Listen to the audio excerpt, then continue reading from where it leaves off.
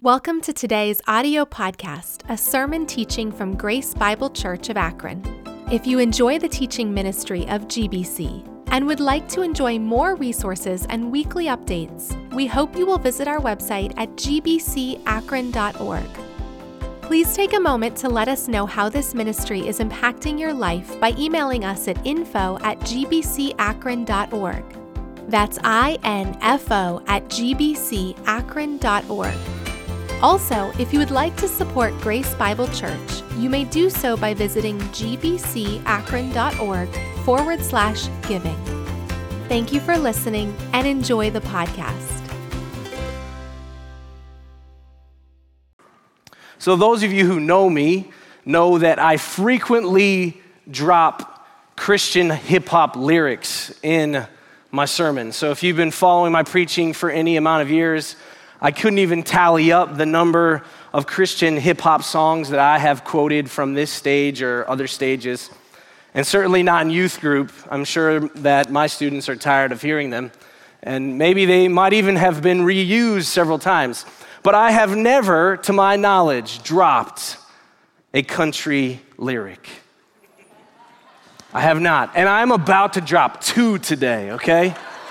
All right, so I want to, before you get up and leave, I will not sing them, okay? I'm not going to sing the country lyrics, but I have learned that living in this area, New Franklin and Canal Fulton, the greater Akron area, that country music contains a great deal of wisdom, okay? So I'm going to share two songs with you this morning. The first is this song, Buy Dirt, by Jordan Davis. Half of you already know the song, right? But the song, it highlights the importance of spending time with family. It highlights the importance of finding a career that is fulfilling, right? Not just get a job, but do something you love, right? And because you guys know the song. But one of the things that also highlights is the significance of contributing financially to the church, right? The line is this one: we throw a little money at the plate of church. Now, this was really the only part of the song that I took issue with. I didn't like the word "a little," And we don't have a plate. We don't have a plate here at Grace. We don't pass one around. We use PushPay. So I'm going to change the lyric of the song to send some big money through PushPay at church. But then after doing that, I realized the song's no longer catchy, and so no one would listen to it. So that's a joke. That's a joke. But no, that song contains a great deal of wisdom, focusing on your family, spending time with them, getting a career that's enjoyable, right? But another song, penned and performed by country singer Craig Morgan, contains some wisdom also. In fact, we might even say that it really captures what a lot of people would call good old American Christian values, okay? And the song is called God, Family, and Country. Some of you may have heard it. Some of you are singing it in your head right now. I cannot sing it. I listened to it maybe 3 times. It's a great song. Powerful. If you haven't, Spotify it later. God, Family, Country. Craig Morgan. But one of the things it talks about is the importance of fighting for God, fighting for your family, and fighting for your country. And I got to say this, if we are serious about fighting for these things that I would consider to be very, very valuable, and we should fight for them, we need to know that sometimes following God or fighting for God and fighting for country will mean that we're being pulled in 2 different directions. Sometimes it means that to follow God, we have to ignore the concerns of our families. Sometimes it means that following God means we have to choose between patriotism and prioritizing the kingdom of God. Right? See, here's the thing I've learned is, as easy as it sounds, to fight for God, family, country, sometimes fighting for those things does not run parallel. Sometimes our loyalty to those things cannot be parallel. And so what I'm going to say now is that it's a defining moment for us in our faith when we realize that our loyalty to God, family, and country has a pecking order. It has a pecking order. And Jesus talked about this. And so if you have a Bible, if you would turn with me to Mark chapter 3, beginning in verse 20, We're going to be hanging out in this passage today, looking at this pecking order when it comes to fighting for God, family, and country. So we begin by reading verse 20 and 21. And this is what it says. Then Jesus entered a house, and again a crowd gathered, so that he and his disciples were not even able to eat. When his family heard about this, they went to take charge of him, for they said, "He is out of his mind." So right here in the beginning of this passage, there is a tug of war going on for Jesus' loyalty. He has on the one side God's call on his life to do the work that God has called him to do. We might call that his public ministry. He is going to live out his mission. But on the other hand, we have his family coming to collect him, coming to take charge of him, trying to stop him because they are concerned for him. You have to understand is that at this point, this was a point in Jesus' life where his public ministry had started to take off. It mentions in this passage that a large group of people were flooding into a house. Most people think it was Peter's house. And they were so crowded in there that Jesus and his disciples couldn't even do normal things to take care of themselves, like eat. Right? It mentions they couldn't eat. There were so many people in there that they were eager to hear about Jesus and what he was doing. They were eager to hear his teachings, to witness his miracles. And so he was neglecting, we might say, his self needs. But there was another side to this. Just as the crowds were following Jesus, so was the publicity. And it wasn't the positive kind. So you see, Jesus' ministry was catching the attention of prominent leaders, both in Rome and also in the Jewish hierarchy. And that kind of publicity painted a target on Jesus' back. And his family was worried that they would be lumped into Jesus' lunatic revolution. So they said he was out of his mind. They were worried about Jesus. They wanted Jesus to cut out the nonsense. So they went to collect him. And so part of it was their fear for Jesus' life, right? They cared about him. But part of it was the fear or the selfishness of themselves. They didn't want to be associated with this thing that was making the headlines. You see, words like rebellion and revolution, and they were being tossed around, and the headlines were saying things like, Jesus ticks off this leader, this prominent religious leader. They were concerned for themselves. But I want to go ahead and say this because it'd be unfair to say that they were only just concerned about themselves. They were also concerned about Jesus and his well-being, right? And this makes sense, right? Because as we follow God, what we discover is that when we prioritize God, sometimes our family, they'll come alongside and they'll have legitimate concerns that are well-intentioned. And in this passage, again, we see that Jesus was neglecting some of his basic needs in order to serve others. He didn't eat. But as Pastor Carey mentioned before, think about this for a second. As Pastor Carey mentioned before, Jesus was also homeless. He was jobless. He didn't have a bank account full of savings. Imagine being his family. They would be concerned for him. Like, what are you? Jesus, don't you know you're supposed to have a job by this time? You're about 30? We need a job. And then, Jesus, we need real estate. We need property. And so Jesus, in his family's eyes, was out of his mind. And so they were trying to stop him from doing his calling. But as we would expect, God's call and God's mission for Jesus won the battle in the tug-of-war contest, right? Which leads to our first point about the pecking order when it comes to fighting for God, family, and country, and it's this: God's call on our life is greater than our family's concerns. See, there's going to be times in our life when God has called us to something, and our well-intentioned family members will come alongside of us and try to pull us away from God's calling. If it hasn't happened yet, it will. If you're serious about following God, it will.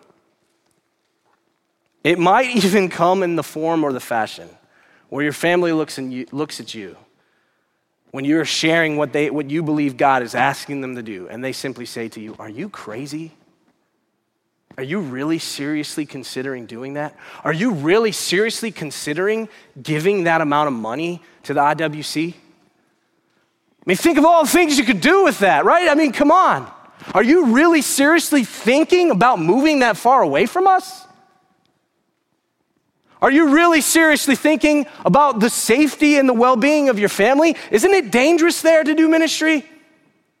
Couldn't it be potentially harmful for your family to go there? Isn't this a foolish financial decision? That job does not pay enough." You see, when there is a tug of war for our loyalties, and our family's trying to pull us away from what God's calling us to do, we must choose God first. You know, Pastor Kerry shared with me a story this week in his office. We were just writing questions for our life groups and looking at this passage. And he told me a story of this family that had this son in his church when he was pastoring in Alabama. And this boy was at like a youth retreat, and he felt God call him into ministry. He said, "You know what? I want to pursue full-time vocational ministry with my life." And this particular student's parents, hearing that, they became concerned, and so they arranged a meeting with Pastor Kerry. They sat down in Pastor Kerry's office, looked at him and said, "Listen, we respect what you do, but what we want you to do with our son, we would like for you to convince him to do anything else but this. Anything else. We don't care if he's a lawyer. We don't care if he's a doctor, a teacher, an entrepreneur. He's simply too talented to waste his time doing what you do." I know, right? What an awkward meeting. I told Pastor Kerry that. I said, "How did that make you feel? What are you saying about me? I'm not talented?" Pastor Kerry's very talented, just to get that out of he's super talented. And I know this is an extreme example, but again, maybe some of their concerns were legitimate. Maybe they're like, "You know what? Pastors, how do they make a living? You know what? What do they do all day at the office anyway? Right? They're not busy. That'd be a waste of your talents." Right? So there's these thoughts going through their mind, and they care about their kid. But what does that say about their heart? And imagine that student. A tug of war between his parents who raised him and love him and care about him and say they're for him. And I believe they are. I don't know them at all. You could ask Pastor Kerry about them. But I'm certain that student was like, "What do I do here? I'm being pulled in two different directions." Right? Now I want to speak to you graduates for a moment.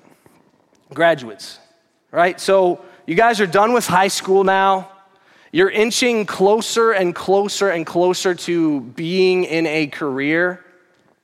And here's what I want you to consider. Don't just find a career. Live out a calling. Now I want to be clear here. I am not saying not everybody's called to full-time vocational ministry. In fact, a very small percentage of people are.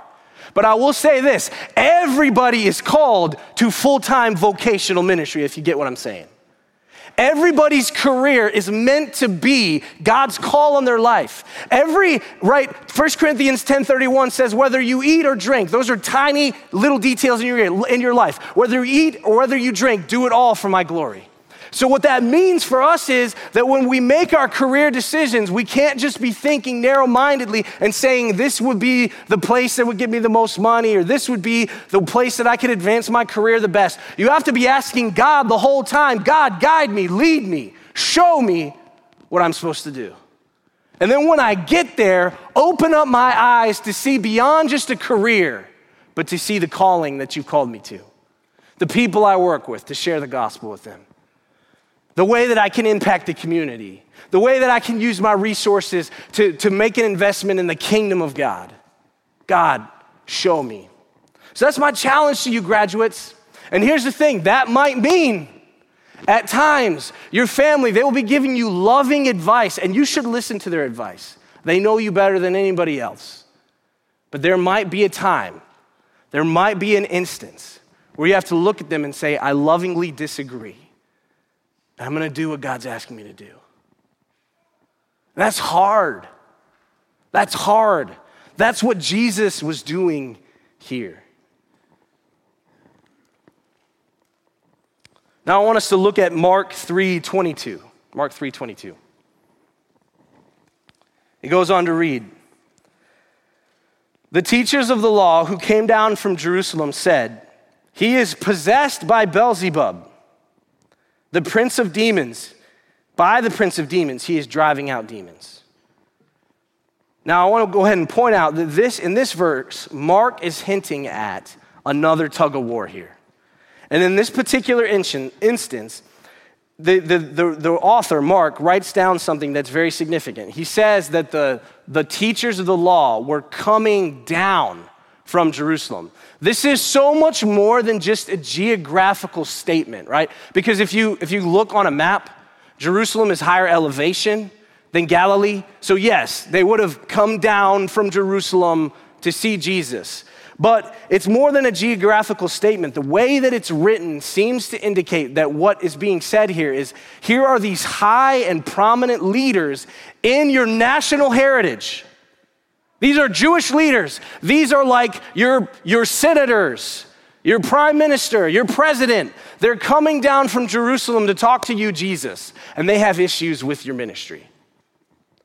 They have interrupted their busy schedules to go see what Jesus is up to because they are against him. See, Jerusalem housed the religious leaders that set the tone for what was and was not acceptable for a good Jewish citizen to do. Right? They come up from the holy city and they stoop down to Jesus' level to figure out what he's doing. But here's what we learn from Jesus, that he prioritized God's heart. That is to say, the things that God loves, the thing that God cares about, the concerns of God. He prioritized that above his country's heritage. Which leads to our second point. As we're fighting for God, family, and country, we have to have our loyalty for God's heart for the world be greater than our country's heritage. And what that might mean for us as Christians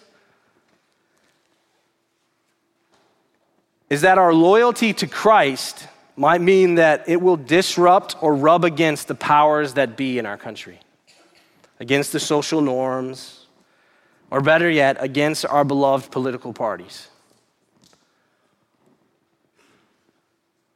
See, I wrote this down. I want to mess this up. I wrote this down. Loyalty to God is going to require you to call into question some of the values of your beloved political party. What I mean by that is this. Being Republican it doesn't run parallel to being Christian. There are things the Republican Party champion that are in direct contrast to the heart of God. Okay? The same goes for being Democrat. Being Democrat does not run parallel to being a Christian. There are things the Democrat Party champions that run in direct contrast to the heart of God. It's true that like Pastor Carey and I talked about this. If you're just a Republican, you have one enemy, the Democratic Party. If you're just a Democrat, you have one enemy, the Republican Party. If you're a Christian, you have two enemies, both parties. Because the value system of both parties, in some instances, it takes you away from God's heart. And we have to be willing to admit that. We can't look at our political party and be so proud of it, because there are lots of instances we should be ashamed of it in both parties.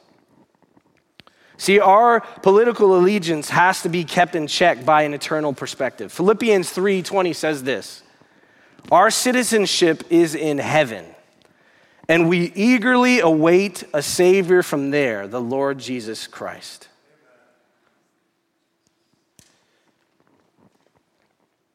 Right? When, it's every election, but I'm using these two characters because they are very well known, right? In 2024, when Trump is pulling our allegiance one direction and Biden is pulling our allegiance another direction, I'm just assuming they're going to be the candidate. I might be wrong. I'm not a prophet, okay? The thing we need to remember is that our loyalty is with Christ. Our loyalty is with Christ. This is important too, because I think if we're not careful, look, we vote with what we talk about. We vote with what we talk about. We show what we're really for by what our mouths say. If we talk more about political agendas than we do about the passages of Scripture in our Bibles, if we get into more arguments about our particular view of a particular issue, political issue on Facebook, if we do that more, then we are in the community trying to serve the heart of God. Then we are voting that our allegiance is greater for our politics than it is for our Savior. Right? We should have less conversations at times about those things and more about what God's heart is for. Like Christians, hear me on this.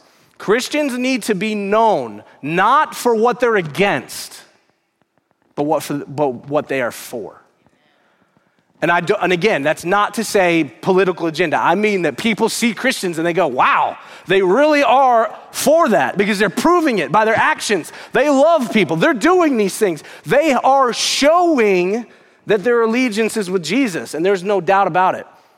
In 1 Peter, it talks about the fact that the citizens of the kingdom of God, they live as exiles in the land, right? That means they're outcasts, political outcasts. But when the unbelieving community comes to ridicule them and malign them, it says they will have no choice but to glorify God because of the works they're doing in the community. They can say all the bad things they want to about them, but they can't deny the fact that Christians are making this place a better place.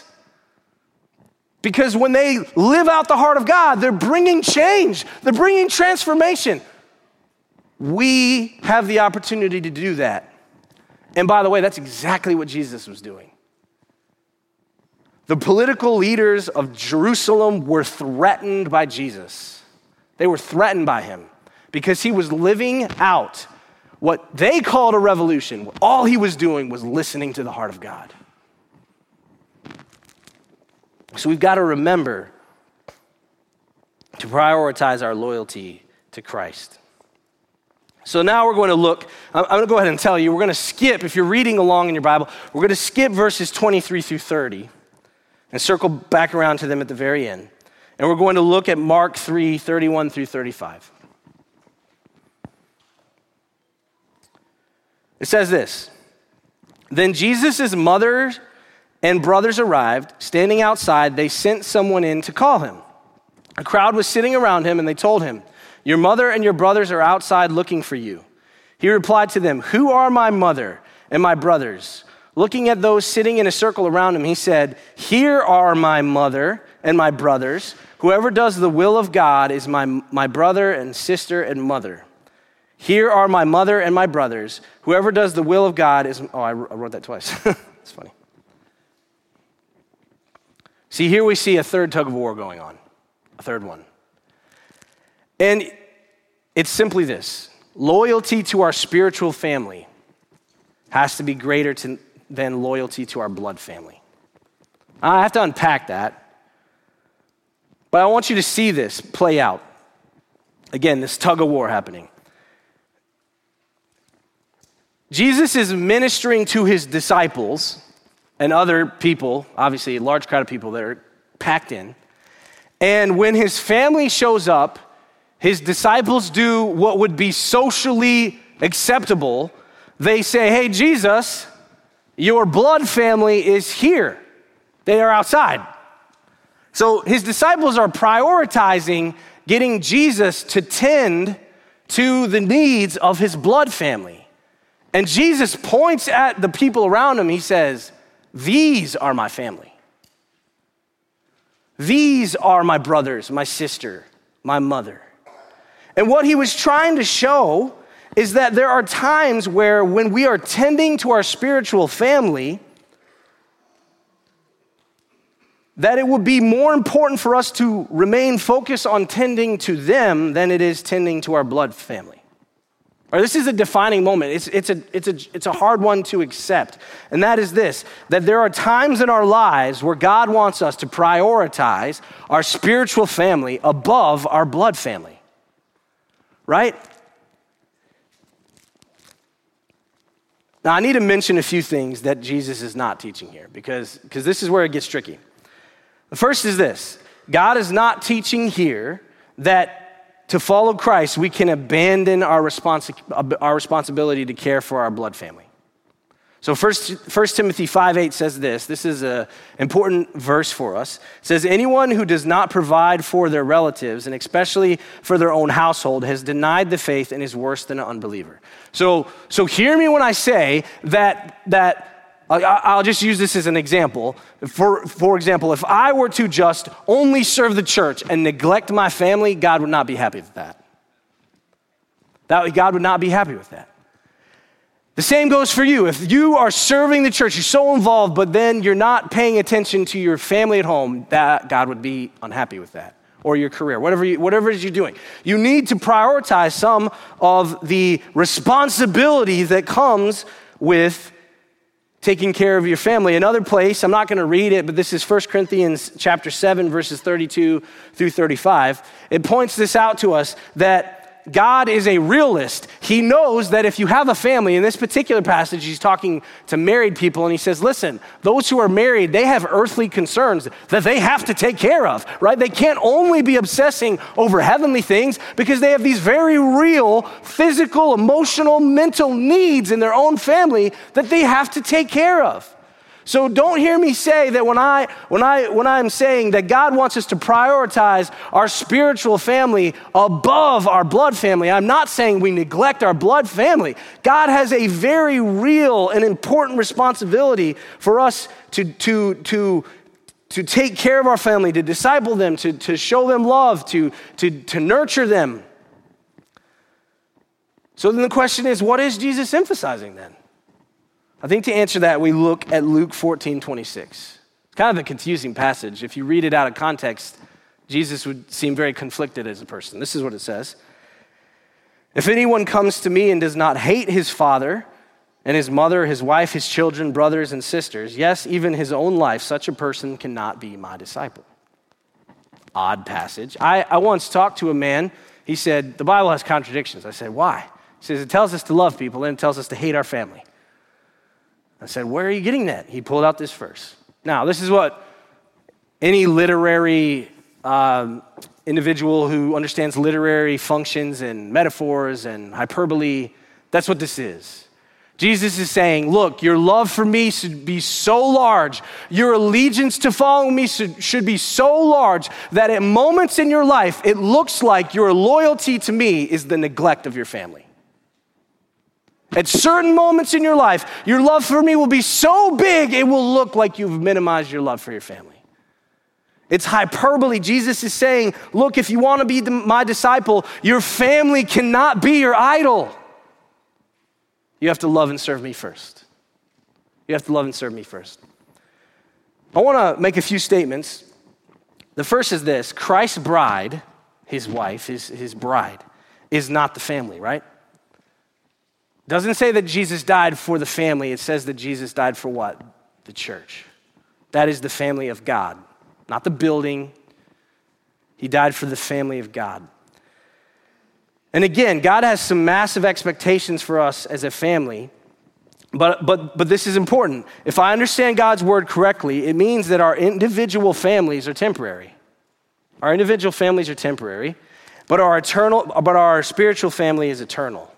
So the practical application for us is simple, that there are going to be instances in our life where our devotion to God and to the church will look like the neglect of our family. The best example I have of this, and the statement I want to make is this. Ministry, if you're going to serve God in ministry, I'm not talking vocational ministry. I'm talking ministry. You serving God, doing what God's called you to do. If you're going to do that, it's going to be a sacrifice on your family. It's inevitable. It will be a sacrifice on your family. So I'm a student pastor, and I have many nights that it require me to be away from my family, okay? So to share with you a story that happened recently. So I was leaving on a Tuesday night. Monday night we have high school ministry, and Tuesday we have middle school ministry, and I was leaving my house, and Azariah came in to give me a kiss, my 2-year-old son, and he looked at me and he said, "Daddy, no Bible study." And he was adamant. He's saying, "No church, no." And, maybe if I'm honest, and then he started crying. And I was like, honestly, if I'm being honest, I would much rather stay home now because of that. But I gave him a hug, I gave him a kiss, and I say what I generally say, and that was this. Daddy has to go share Jesus with some people. He has to go tell people about God. Now, if I did that all the time and neglected my family, that would not be good. But it's undeniable that there are little sacrifices I have to make to invest in young people with the gospel at the expense of my family. And the same is true for us, right? So we have this important thing that we do with our house is we very often talk to our kids about the sacrifices of talking about Jesus. So if Ashley's leaving to go serve in a ministry and our kids are sad, we try to, instead of say, "Oh, she's gone again," or Ashley does this too, "Oh, he's gone, he has to go again." It's more like he gets to go again. He gets to go talk about Jesus, or she gets to go lead that Bible study. And it's important because what we're doing is we're teaching our kids the importance and the value of serving Christ. And it's ironic because it looks like by doing so we're pulling away from our loyalty to our family. But I would say this, that if it is our responsibility to disciple our kids, to show them the ways of the gospel, then it would be to their detriment if we always prioritize their immediate needs over the needs of others. Because we would be implicitly saying to them, ministry is not important. And then when we go ask them to serve Jesus, they're like, "Why? You don't." And so we have to see those as opportunities, right? And I dare say this. We need to ask ourselves the question, what sacrifices in our lives are we making with our families to serve God? If we can't answer that question, we have to do some analysis of what we're doing with our time. And let me be clear, by serving God, I'm not suggesting you have to be plugged into a particular ministry here at Grace. Look, listen, this is the thing I've learned about God. He calls you individually. He's going to show you things that you can do for the kingdom, even if we might not be aware of them as pastors or whatever, or as spiritual leaders. But you'll know if you're fooling yourself or not. Does that make sense? You'll know if you're really truly serving Christ or not. Now, I need to wrap up. I want to look at one more passage, or one more part of the passage in Mark 3:23-30 that kind of ties all this together. It says this. It's kind of an odd, if you just read it, you'd be like, what is he talking? He was talking about his family, then all of a sudden he's talking about demons, and now he's back to talking to his family. I don't get it. Verse 23-30 says this, "So Jesus called them over to him and began to speak to them in parables. He says, 'How can Satan drive out Satan? If a kingdom is divided against itself, that kingdom cannot stand. If a house is divided against itself, that house cannot stand. And if Satan opposes himself and is divided, he cannot stand. His end has come. In fact, no one can enter a strong man's house without first tying him up. Then he can plunder the strong man's house. Truly I tell you, people can be forgiven of all their sins and every slander they utter. But whoever blasphemes against the Holy Spirit will never be forgiven. They are guilty of eternal sin. He said this because they were saying he has an impure spirit. Now again, you read that passage, you're like, what in the world is Jesus talking about? Two quick things. First of all, remember, his family comes to collect him and says, he's insane. That phrase alone, in that day and age, insanity or being a lunatic was often linked to demonic activity. So some would say, scholars would say, Jesus' family is saying he might be oppressed by some kind of evil spirit. Then you've got the religious leaders coming down from the holy city, checking on Jesus, and they say about Jesus, he's casting out demons by the power of Beelzebul, which is a phrase they use to refer to Satan. So in other words, Jesus isn't doing the work of God, he's doing the work of Satan, which is bizarre because he's healing people and preaching the gospel. And so Jesus gives them this kind of picture. He's like, look, just listen to what you're saying. Listen to yourself. You're saying I'm casting out demons by the power of Satan. That makes no sense. It looks like Satan's fighting Satan. That doesn't make sense. I'm sharing the gospel by the power of Satan. No, Satan doesn't want the gospel shared. That doesn't make sense. So Jesus is pointing out that's foolish. But then he makes these statements that are kind of interesting.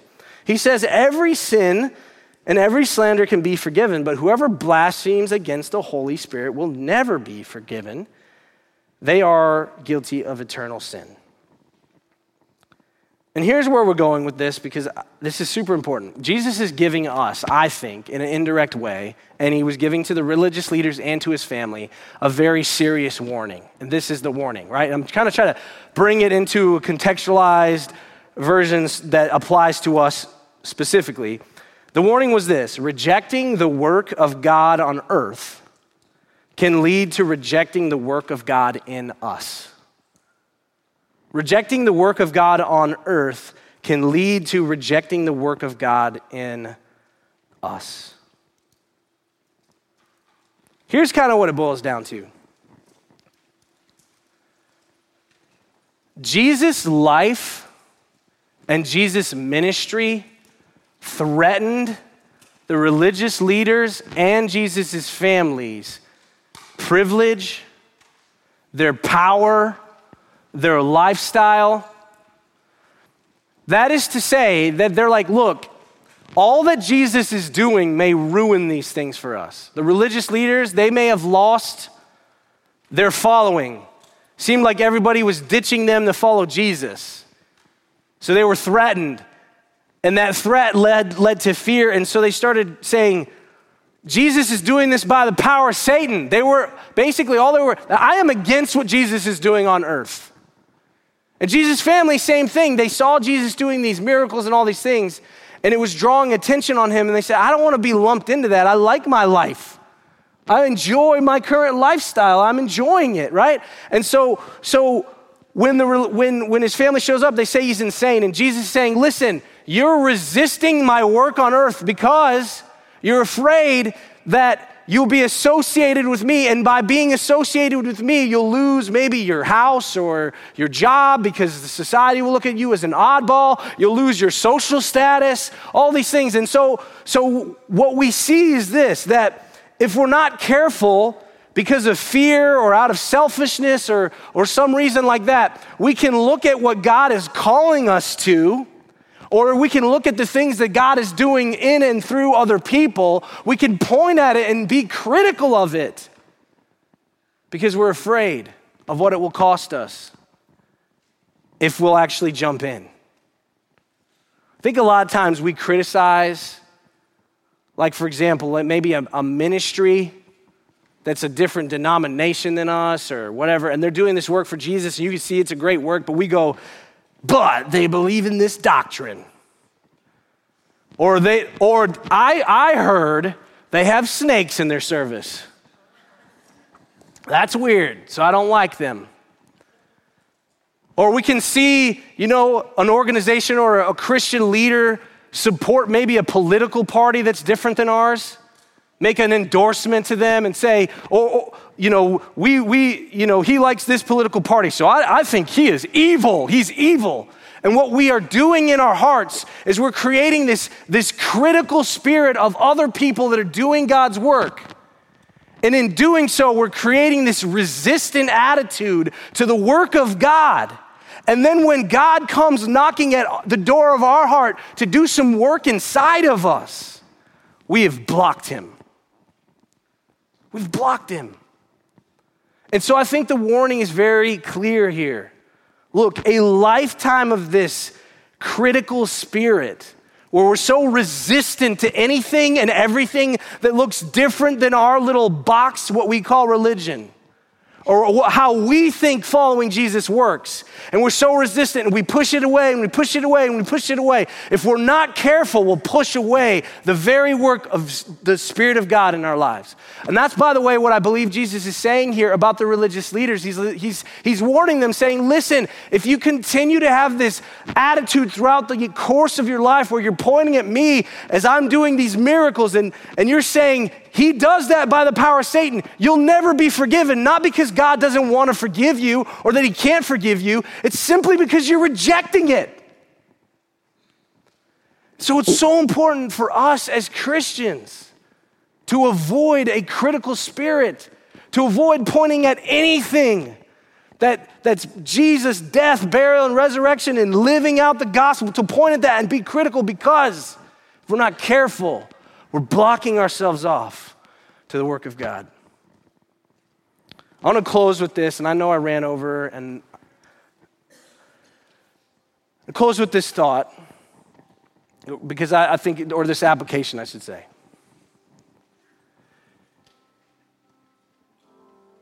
If you are in a position right now in your life where you look at the life, maybe the lives or the ministries of people who you know around you, it won't be me, I guarantee there's so many more faithful servants in this room. You look at them and you go, wow, they're doing a lot for Jesus.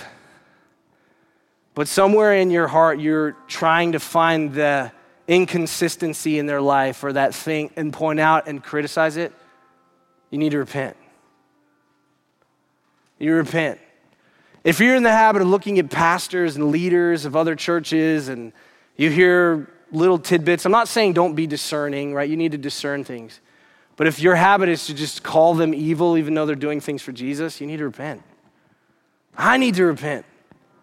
Because I do that at times. I'm critical of maybe a different denomination that does things a little different than me. I think that sort of thing fragments the body of Christ. It fragments the body of Christ, and it keeps us from fully experiencing Christ in our hearts. But I also want to speak to those of you who maybe you're like, you came in this room, you're like, I don't want anything to do with Jesus. I don't want anything to do with him. I've been resisting him. I don't want to trust him. Or maybe maybe the reason is because you look at the Christian lives, the lives of Christians around you, and go, you know what? These individuals, they're not authentic. They're hypocritical. They're hypocritical, and you're so worried about pointing out their inconsistencies. Hear me when I say this. Don't allow the inconsistencies in my life to keep you from trusting Jesus. Your criticism of me might be warranted, but your criticism of God is not. Right? So let that guard down. Let God love you and say yes to him in spite of me. In spite of that person, you say, oh, I know that Christian, they're horrible.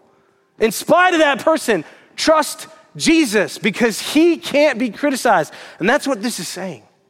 Look, you can say all sorts of slander and all these things, but don't blaspheme. Don't resist the Spirit of God. The Spirit of God is calling you to repentance. Repent today. Repent today. Let's pray together. God, I just pray that you